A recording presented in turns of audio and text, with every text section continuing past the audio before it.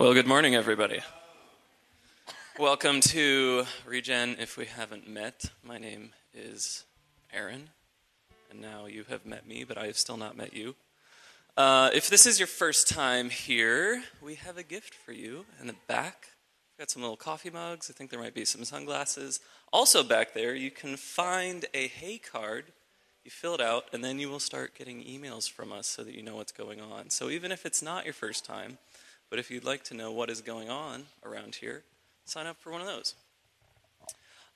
While you are still getting settled and have not yet put your phone on silent, you can go ahead and check into Facebook. Every time you do that, it's going to generate a donation to our very own Candace Cooper, who is going off into the mission field shortly. So we definitely want to do that. Final announcement, Student Circle.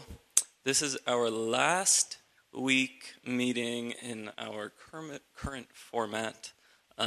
Next week we will be kicking off a new curriculum called Youth Alpha that we are super excited about. So excited about. Yeah, we are. We are. Hey. So next week we are going to Extreme Air Trampoline Park. It's going to be awesome. It is going to be happening at 6 o'clock. We will meet there if you need a ride. Just find one of us. We'll sort that out for you. It costs $15, and there will be pizza provided. Joey is going to come and pray for our offering, and I'm going to pass around these little buckets. Hey guys. Hi. So, what is any of this without Jesus, right? You know? So let's just take a second and talk to him. Hey Lord, good morning. Thanks for this day. Thanks for all these beautiful faces. Thanks for everything that you're doing in all of our lives, the stuff that we're aware of and the stuff that is still going to be a surprise. God, I just thank you for this moment to just give in to what you're doing and to sow where you've called us to sow. And you've promised that we'll reap harvest. And it's what you're doing. So thank you so much for the chance to be involved in what you're doing. In your name, amen. From the very moment that we were conceived, you have been our companion. There is nowhere that we can go to escape your presence, and that is a good thing, Lord. And so make yourself plain to us and clear to us this morning as we offer our hearts and our lives to you again. Even in the midst of heartbreak and sorrow and lament, we bring you ourselves. In Jesus' name, amen. Amen. Go ahead and have a seat. Kids can go back with Kayla and Jordan. So they're hanging out back there. I noticed the slow pace that's being, yes, very good. Wow. A couple things. Glad that you're here. My name's Kyle. I get to be one of the pastors here, and super thankful that you're here this morning. After church, we're having lunch with our circle leaders. Circles will come to an end. Is Wednesday ending this week? Wednesday's ending this week. Tuesday's already donezo's. So we're kind of recounting that. And the reason I'm bringing this up to you is some of you will be tapped or asked to lead circles next year, so buckle down. And then next year, we would like to see more people involved in circles, so we're going to be working on that. And so as you start making fall plans, start thinking now about having an evening in your week free where you're giving that to Jesus. So we're asking for a morning and an evening. So that's what we're looking for. We're going to be in Psalm chapter 13. By the way, too, Thursday night at 7 is our night of prayer where we're kind of praying over the next ministry year. As I said last week, some people don't like to come to these things because they don't like to pray out loud. And my response to that is that's okay, but eventually you have to outgrow that. So this may be an opportunity. So you will be asked to pray out loud in some way, shape, or form, or at least be in a small group where people are praying out loud. So watch out for that. And other than that, we're going to jump right in. So Thursday night at 7, we'll pray and see what the Lord does about next year. I want to start again with this quote by Frederick Buechner. It's a little long, but it helps us frame where we're going. He says, "Whether your faith is that there is a God or that there is not a God, if you don't have any doubts, you are either kidding yourself or asleep. Doubts are the ants in the pants of faith. They keep it awake and moving. There are two principal kinds of doubt, one of the head and the other of the stomach. In my head, there is almost nothing I can't doubt when the fit is upon me." Oh, no, you're still there because it's not done until 12:15. Okay, good conversation. Great. Okay, let's start again. There are two principal kinds of doubt. Randy's responsible for going and getting our lunch, which is, about as important as the sermon. So there are two principal kinds of doubt, one of the head and the other of the stomach. In my head, there is almost nothing I can't doubt when the fit is upon me. For example, the divinity of Christ, the efficacy of the sacraments, the significance of the church, the existence of God. But even when I am at my most skeptical, I go on with my life as though nothing untoward has happened. He says, I have never experienced stomach doubt, but I think that Jesus did. When Jesus cried out, my God, why hast thou forsaken me?" I don't think he was raising a theological issue any more than he was quoting Psalm 22. I think he had looked into the abyss itself and found there a darkness that spiritually, viscerally, totally engulfed him. I think God allows that kind of darkness only to happen to God's saints. The rest of us aren't up to doubting that way, or maybe believing that way either. When our faith is strongest, we believe with our hearts as well as our heads. But only at a few rare moments, I think, do we feel in our stomachs what it must be like to be engulfed by light. Here's our assertion today and in this series: that doubt is a natural and normal part of walking by faith with a God who is beyond our understanding. Doubt is a natural and normal part of walking by faith with a God who is beyond our understanding. Doubts are the messengers of the living one to the honest. Faith is not about clinging to psychological certainty, but about genuine, authentic covenant relationship with a God who has bound himself to us by his own promises. It's kind of a long paragraph. Doubt is a natural, normal part of walking with a God by faith who is beyond our understanding. Doubts are messengers of the living one to the honest. Faith is not about psychological certainty, but about genuine, authentic relationship with a God who has bound himself to us in a covenant by his own promises. Now, why is this important? This is important because everyone doubts. This is important because everyone doubts. And the question isn't whether or not someone experiences doubt. The question is whether or not they are honest about their experiences of doubt. And many of us have come to believe that we're not allowed to be honest about our doubt at church, whether it's doubts of the head or doubt of the stomach. And so when we doubt, we feel like we're left with two options. One is, if this isn't a place that I'm allowed to doubt and I'm doubting, I must have to leave. And so I think last week or the week before, we looked at the statistics of people 30 and under, but of all generations, who are fleeing the church because they have questions that are really honest and really good, but questions that aren't being answered.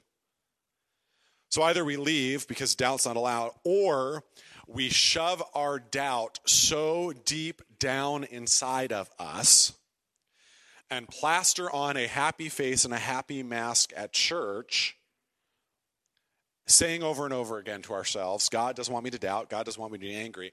And in the process of stuffing our feelings of doubt down, we begin to engage with God and have a relationship with God that is based on being fake. There are going to be moments in your life when you experience a darkness that spiritually and viscerally and totally engulfs you. But we have victory in Jesus. I don't care. You do, but there are going to be moments when you experience a darkness that spiritually and viscerally and totally engulfs you. And when that happens, you're going to have doubt. You're going to have doubt of the stomach. We're going to talk about doubts of the head in a couple weeks. After the death of a loved one, after the death of a child, in the midst of an ongoing battle with anxiety or depression or another mental disorder, in the midst of infertility, in the midst of cancer, in the midst of a marriage that all of a sudden is on the rocks and on life support, you are going to experience a darkness that totally and spiritually and viscerally engulfs you. And in the 21st century church, we do not have good language for talking with God when that happens. We don't have good language for talking with God when this happens, because most of our music is very, very, very optimistic. All of this removal of doubt as something normal in our life with Jesus, people leaving the church because of doubt, Christians saying, I know I'm not supposed to be mad at God, I know I'm not supposed to have doubts, and the number of people engaging in fake relationship with God can all be connected to the loss of lament in our public life as the people of Jesus. So turn with me, if you haven't, to Psalm 13, and let me tell you about one of my favorite genres of Scripture. This leads me to an important reminder, and maybe you're hearing it for the first time. The Bible is actually a library. The Bible is actually a library of 66 individual books telling one long story that points to Jesus. It's written across a few thousand years by a few dozen authors in very different cultural contexts: the Greco-Roman world, an ancient Israelite world, the ancient Near East, the classical world. It's written in multiple different cities. It's written in multiple different places. And in this library, like any library, there are different kinds of books. There's history. There's apocalyptic literature. Apocalyptic is a fancy word that means end of the world kind of literature. There's prophecy, there's wisdom literature, and of course there's poetry. And again, all of these genres are why, first of all, when you start reading the Bible, it feels like it's a very schizophrenic document, because you start reading in one place and it feels like a certain way. You start reading in another and it sounds like you're reading two different books. Well, you are, right? But all of this points to one person. It points to Jesus. The longest collection of poetry in the Bible is found in the book of Psalms. It's the longest book in the Bible. It's got 150, at least by chapter, it's got 150 chapters, 150 individual poems and songs. The book of Psalms was the ancient Israelite prayer book. It was their hymn book. These are the songs that they sang in worship. These are the songs that they sang in worship. These are the songs that they prayed. And in this 150 psalms, this collection of 150 poems, there's even different genres of poems in that 150. There are royal psalms, songs about the king. There are psalms of ascent, psalms that they sang while they were going up to Jerusalem. Jerusalem is on a mountain in Israel, present day, and back then. And so everything was lower than it. So if you went to Jerusalem, you went up to Jerusalem. So psalms of ascent. There are psalms of thanksgiving. There are psalms of praise. There's priestly psalms. And then there are this category of lament psalms, psalms about sad things. John Calvin says that the psalms are the mirror to the soul. The mirror to the soul, because they have the largest emotional vocabulary of any place in Scripture. And in the midst of all this are these psalms of lament. Well, what is a lament psalm? This is not the most academic of definitions, but it is one of my favorite things to talk about, so I'm really excited about today. Lament psalms are songs and prayers of people who feel forgotten by God. They are of people who feel ignored and overlooked by God. They feel defeated by an enemy. They are brutally honest. They are visceral. They are passionate prayers. They are people up in God's face. They are angry. They are ticked. They are profoundly personal. They are profoundly personal prayers of defeat and struggle and disappointment. And the thing is about the Psalms is that they are everywhere. There are 150 Psalms in the book of Psalms. There are 150 of them, and 58 are lament psalms. Over one-third, math nerds, over one-third of the psalms in the Psalter are lament psalms. One-third of the songs that Israel sang, one-third of the prayers that Israel prayed are sad. One-third. Old Testament scholars note that even in the overall arc of 150 psalms, the laments are kind of front-loaded into the beginning of the book. So it's almost like the whole Psalter itself acts like a lament. In lament psalms, it starts with complaint and plea and anger and intensity and moves to praise. And we see the whole Psalter itself doing that. We see all 150 psalms having that kind of arc. Super interesting. So I want us today to get a kind of grip on what a lament psalm looks like and how they function. We're going to kind of engage our biblical studies brain. And the reason we're doing this is because I want us to have language to copy and paste into our souls and into our hearts and into our minds when things go wrong. I want to give you permission to get mad at God. I want to give you permission to get up in God's face, and I want to show you how the Bible does that. This week we're looking at Psalm 13. Next week we're looking at the book of Habakkuk, which is an Old Testament prophet who also basically writes a lament. It's very interesting. So Walter Brueggemann, who's an Old Testament scholar, has done a lot of work on lament, and he talks about the overall structure of lament psalms being one of orientation, disorientation, and reorientation. Have any of you ever felt disoriented in your life before? Okay, Joey was quick. Everybody else is living a perfect Christian life. You could go find another church, please. Thank you, because the rest of us are having a hard time. So we all have this feeling of being oriented and understanding how life works.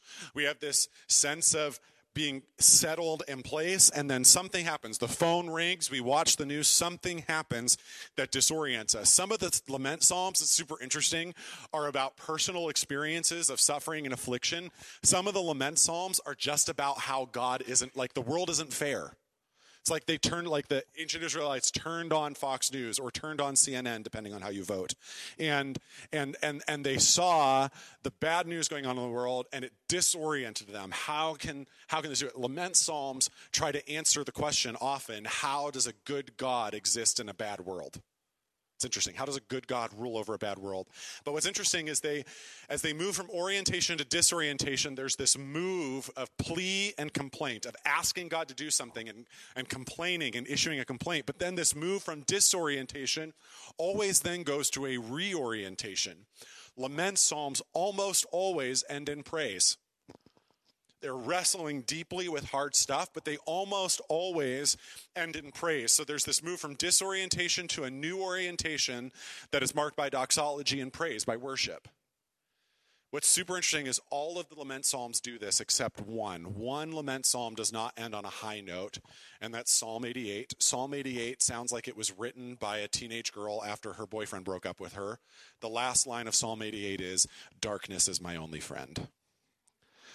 Let's try singing that on a Sunday morning, you know what I mean? And so we have this movement of orientation, disorientation, reorientation. This is good because our whole life is orientation, disorientation, reorientation. That's our whole life. Our whole life is constantly being disoriented by what we experience and trying to find our way with God back to reorientation. And the Psalms give us language. The lament Psalms give us language for how to do that. So if you have an experience where you've woken up and looked in the mirror and said, my life really sucks right now, you are in good company. If you are trying to follow Jesus and you are mad at God because the things that you have experienced, you found the things that you have experienced while following the Lord disorienting, God has a way to help reorient us in the midst of our life. It's fascinating. So we're going to look at that. But I want to talk about one other aspect of lament psalms, which Walter Brueggemann calls, and Dan, you can just leave this one up. Walter Brueggemann calls genuine covenant interaction. I was reading a little bit of him this week to try to get ready to teach this. And Walter Brueggemann talks about how without lament psalms in our public life of worship, we have taught people to no longer engage authentically with God. And he calls that a genuine covenant interaction. Well, I found that interesting because last week we spent a lot of time trying to articulate this idea of covenant, right? That what binds us into relationship with God, what holds us in relationship with God is not our psychological certainty. That what holds us in relationship with God is a covenant, this thing that God initiates, and by his own oath, he swears to uphold his own promises in our relationship with him. And if that is true, if it is true that It is not psychological certainty that holds our relationship with God together, but it is covenant relationship, that it is God's promises, that it is him doing these things. That means I can have doubts and still be in relationship with God. If my relationship with God is all about psychological certainty, when I have doubt, I no longer have a relationship with God. But if I'm in a covenant relationship where I'm hemmed in by the promises of God, I can yell, I can scream, I can get mad, and the relationship remains intact.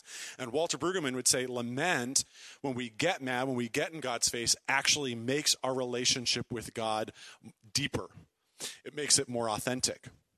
But a lot of us, because we believe faith is about psychological certainty, we don't think that we can yell at God. We don't think we can lament. We don't think we can get in God's face. And ultimately, that means we start believing that the only way God wants to hear from us is in praise and in thanksgiving. And so here's where that leaves us. Kyle and Steph have 3 miscarriages in a row, and evidently the only way I'm ever supposed to talk to God is by saying thank you so much and singing happy songs. Your loved ones experience cancer, your kids go wandering away from the Lord. You have really difficult relationships with your adult parents. You have really difficult relationships with your adult kids. And somehow we believe that God is orchestrating all of these events, but he's a bully, and so I'm only ever supposed to say thank you for taking my lunch money. Thank you for doing those things. No, that's what happens when we lose lament. What happens when we lose lament is we lose the ability to tell God how we really feel. And then what ends up happening, I find, is we end up interacting with God in a fake way. Because if God only ever wants to hear praise and thanksgiving from me, if God only ever wants me to be happy, then I've got to stuff my bad emotions way down deep and just pretend to be happy all the time. And that idea is reinforced in church life in a couple ways. One, it's reinforced in church life when we express doubt or grief or sorrow, and the person we're talking to has this mini panic attack and they shut us up. And the version of that is when you start talking about grief, somebody cuts you off and says, well, praise the Lord, he's still on the throne. They cut you off and they say, well, God works in mysterious ways.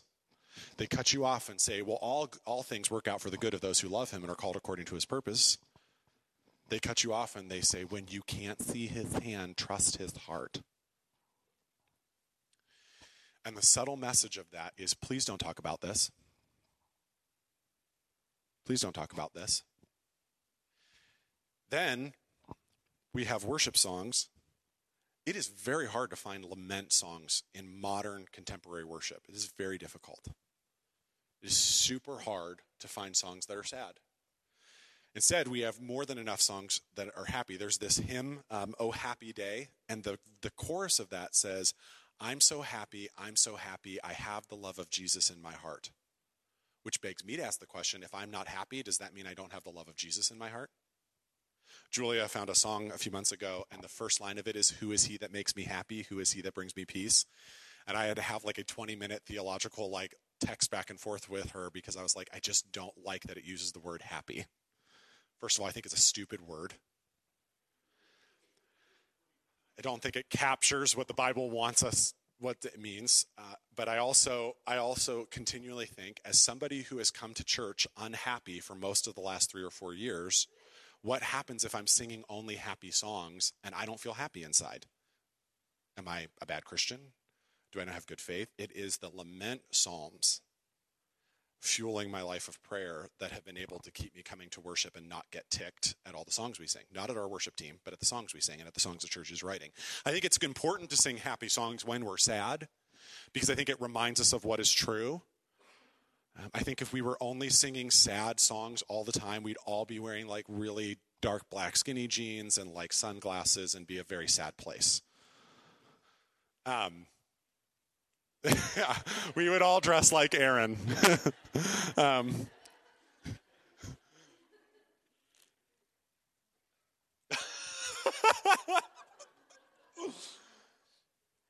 Instead, and so what happens is when our worship is only happy and we don't let each other kind of process our questions, we silence doubt, we silence grief. And the big problem with that is, for the ancient Israelites, you could be poor, you could be without a house, you could have no food, you could have no kids to support you, you could have no spouse, but as long as you had a voice, you were still a person.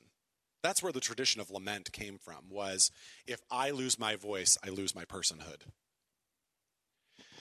And so when we silence doubt, and when we silence especially stomach doubt and doubt of, and these big, huge questions about the character of God in the midst of our suffering, when we silence that, we're really saying, we need you to not be a person right now.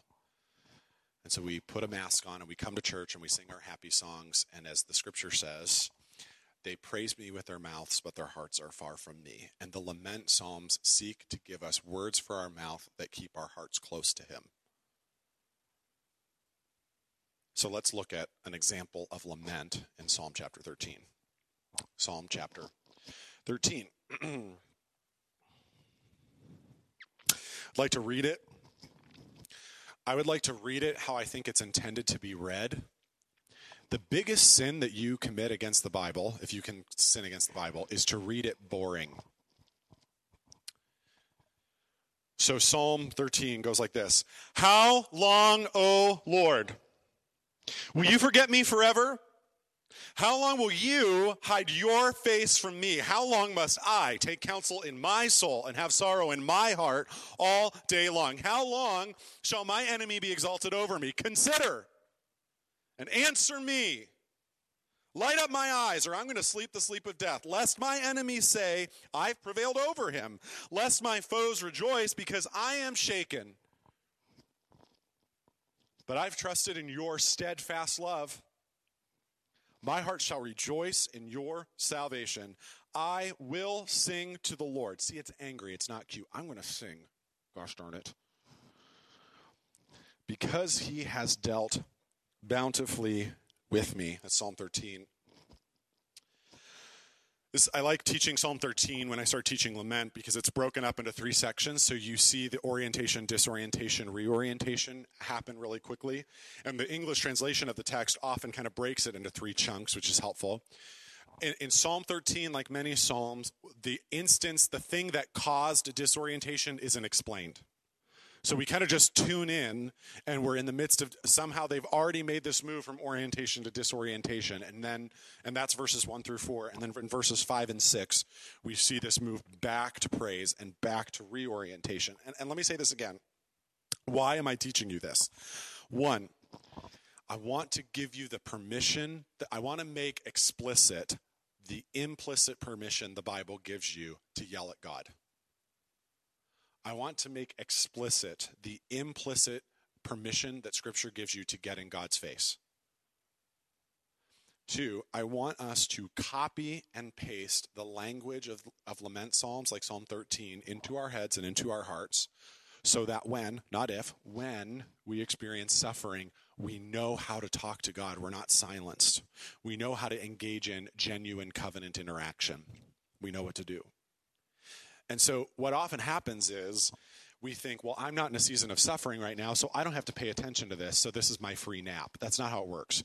What we do is we store up truth in our hearts and we dig our foundation spiritually deeper so that when something happens, because it's going to happen, when something happens, you've had rebar put down into your soul and you know how to talk to God. That's the goal today. I'm trying to give you some context for this kind of genre and some stuff like that. So look again at verses 1 and 2. I'm not going to yell anymore. How long, O Lord? Steph got up with Jack and went into the other room because she knew I was going to do that. How long, O Lord?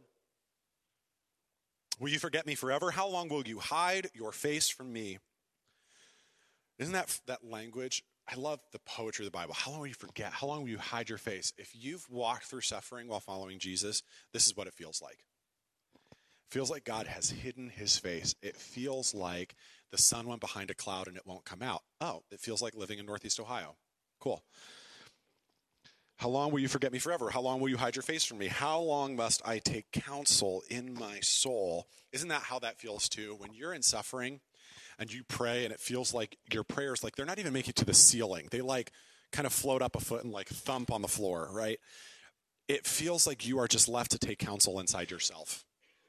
And now your head is spinning and your gut is real tight and your heart is beating fast because you only have yourself to take counsel with. And all day your conversations are self, or it's conversations with your stress, and your stress is hey, how you doing? I got a plan for you,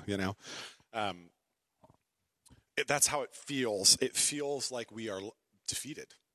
How long will my enemy be exalted over me? Notice a couple things in this verse. What is the most repeated phrase in verses 1 and 2, church? How long?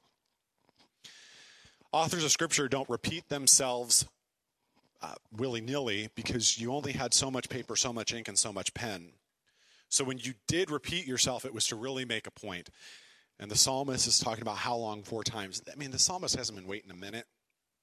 The psalmist hasn't been waiting a day. The psalmist hasn't been waiting a week. The psalmist hasn't been waiting a couple months. Man, the psalmist has been waiting for a good long time for the Lord to show up. He's prayed and prayed and prayed and prayed. And basically, God's forgotten him, and basically, the Lord has hidden his face from him. There's this blessing in the book of Numbers. May the Lord make his face shine upon you and be gracious to you. None of that. The Lord's face is hidden. And I want to give you some permission, too, when you're reading the Psalms. You know, it says, how long shall my enemy be exalted over me? You know, when the psalmist was writing this, they probably thought of like some geopolitical enemy, some political adversary. Do you remember Mad Libs? Right? Mad Libs, you know, the noun went to, you know, the noun, adjective, verb went to the noun with the noun to verb the adjective noun, right? You are given some permission as you're reading the Psalms to play Mad Libs.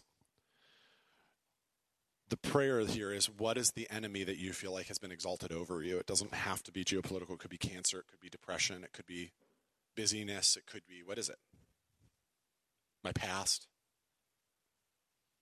How long? This is the complaint.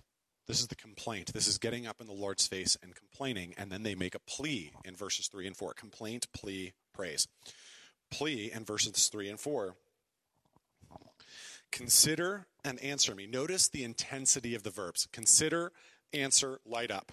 Consider and answer me, O Lord my God. Light up my eyes, lest I sleep the sleep of death.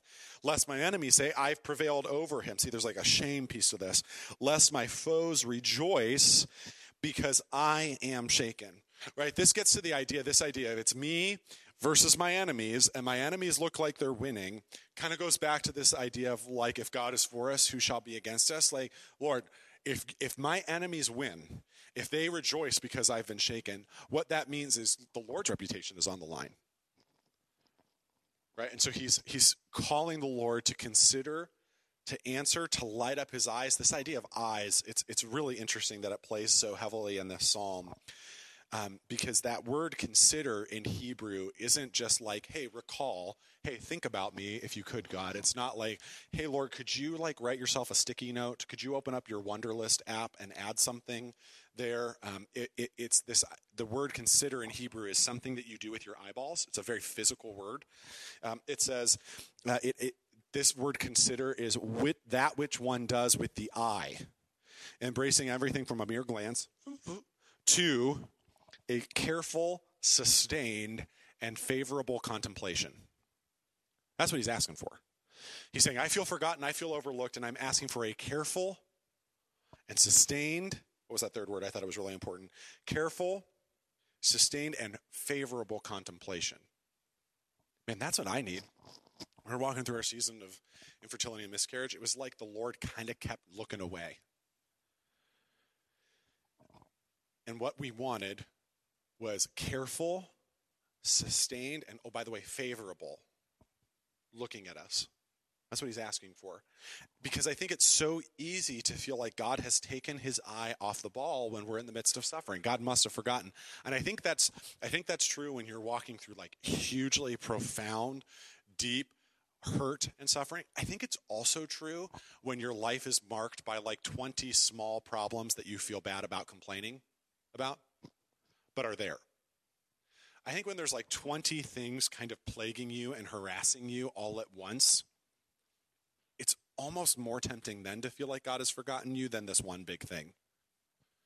Because it feels like, gosh, like I keep having to go to the doctor, my spouse keeps having to go to the doctor, my car broke down, my pay got cut, I threw out my back, I broke my, when it's like 25 of those little things, it feels like, where's the Lord in this? And so the psalmist is saying, look, answer. And do you notice he doesn't do what we do in prayer? First of all, he doesn't say please, does he? He doesn't say please and thank you. The psalmist doesn't talk to God like our moms taught us to be polite. And do you notice that he doesn't do Christian hedging? Lord, if it's your will, would you just answer my prayer? Lord, if it's a good thing to you, I mean, would you just move in their heart a little bit? Lord, would you just, do you know, we do that in prayer, and it's to shield ourselves from disappointment, by the way.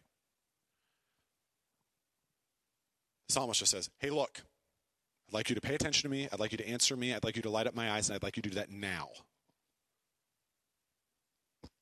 Now, Lord.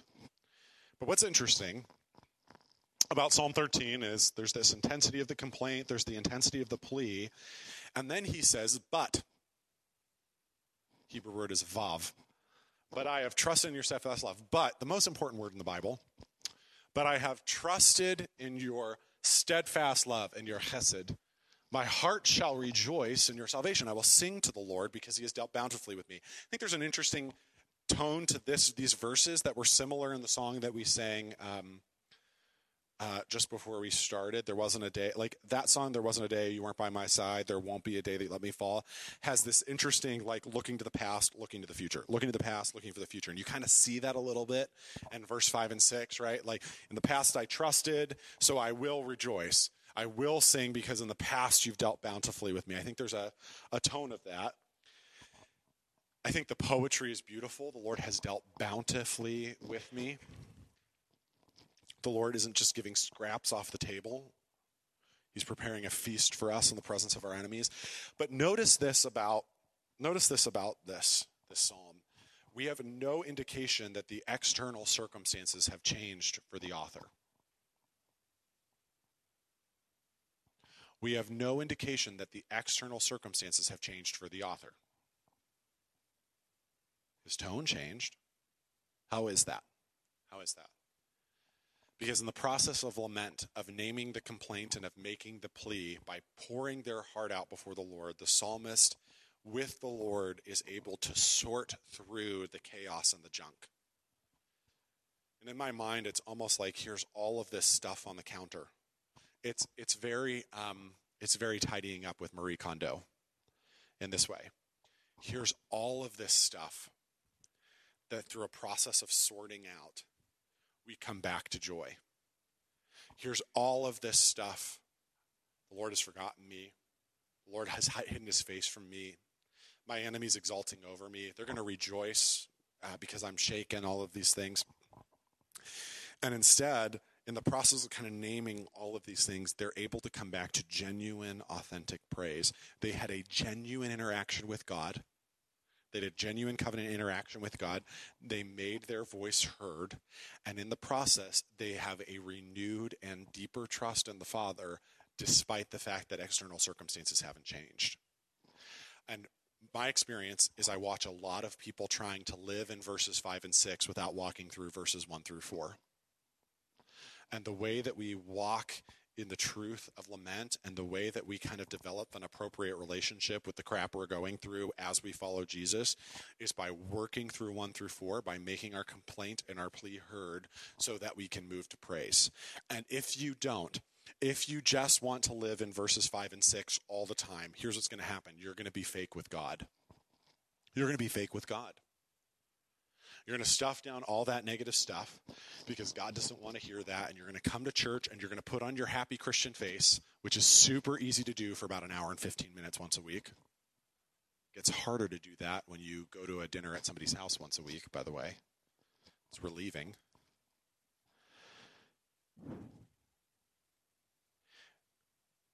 We come to church, we keep this mask on. And we see these people down the road from us who are having like genuine experiences of the Lord's presence. They walk with God in a way that it almost is like they're friends. They're so comfortable in their walk with God, and we actually kind of get mad at them. And we think, well, there's all this sin in their life, and they voted for insert person here, so they can't really be a genuine Christian. And so we kind of stay in the shallow end of pretending. And I think from time to time you have a genuine interaction with God. He loves you. but you're stuck, while the others those who walk through verses 1-4, who really get up in God's face, experience that. Here's what I'm telling you today, my friends. To follow Jesus is to sing a song of victory in a minor key. To follow Jesus is to sing a song of victory in a minor key.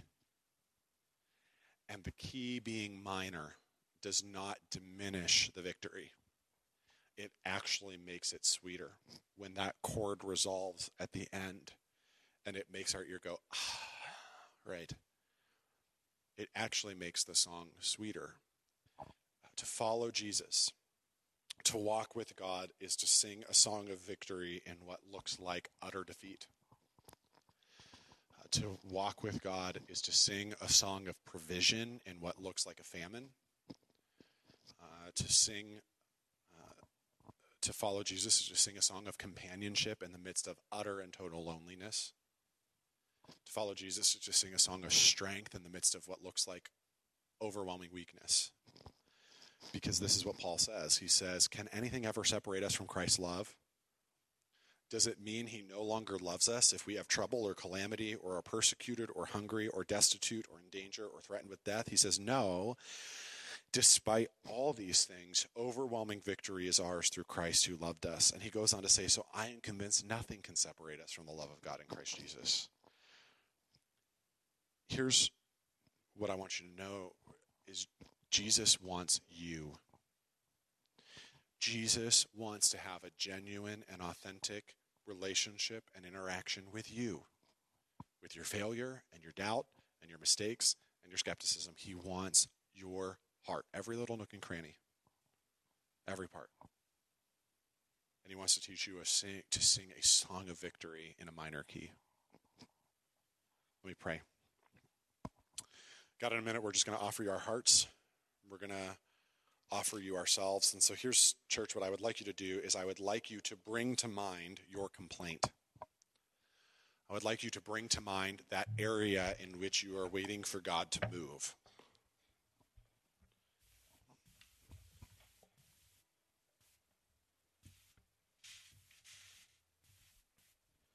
I'd like you to bring to God the place where you feel forgotten and overlooked, the place that you feel defeated. Now, I would like you to get up in God's face. I would like you to make your plea, and I would like you to not use words like please, thank you, just, or maybe. Tell God to go do something.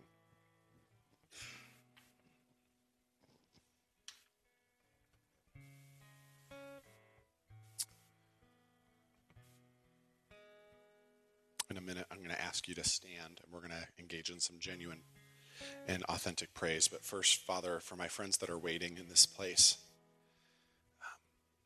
God, I pray that those who wait upon the Lord would be renewed with your strength today. Lord Jesus, I pray for our complaints of deep bitterness, our complaints of waiting, our complaints where you feel hard to find. God, I pray that you would move, that you would answer, that you would look on us in a steady and favorable way. I pray that your face would shine upon us in the midst of our darkness. Lord, we offer you our hearts as full and empty, as bitter and sweet, as tired and energized as they are. Because you're worthy of us and you love us. I'm so thankful.